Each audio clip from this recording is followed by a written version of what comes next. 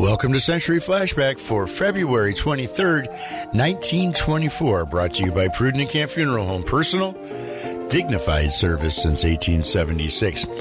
Well, if you'll remember on Tuesday, we talked about the bank theft in Lyndonville, and the grand jury had accepted the guilty pleas from 3 men, and one of the men was hoping to get off a little bit later because he had just married a blind girl. Well, let's see how they made out.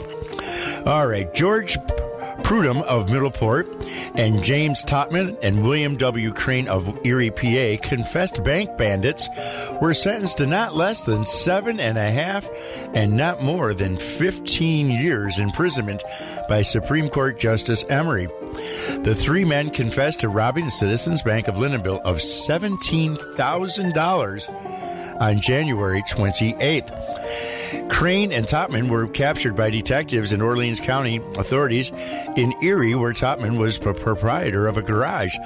Prudhomme was arrested in a Buffalo hotel a few hours after he had married Miss Marjorie Fay of Batavia, a blind girl.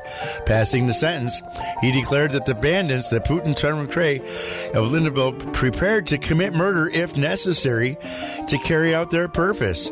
And against that belief, the court took to consideration the fact that all 3 had pleaded guilty. Crane's war service was also taken into consideration.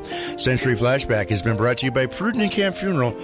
Personal, dignified service since 1876. WLBS.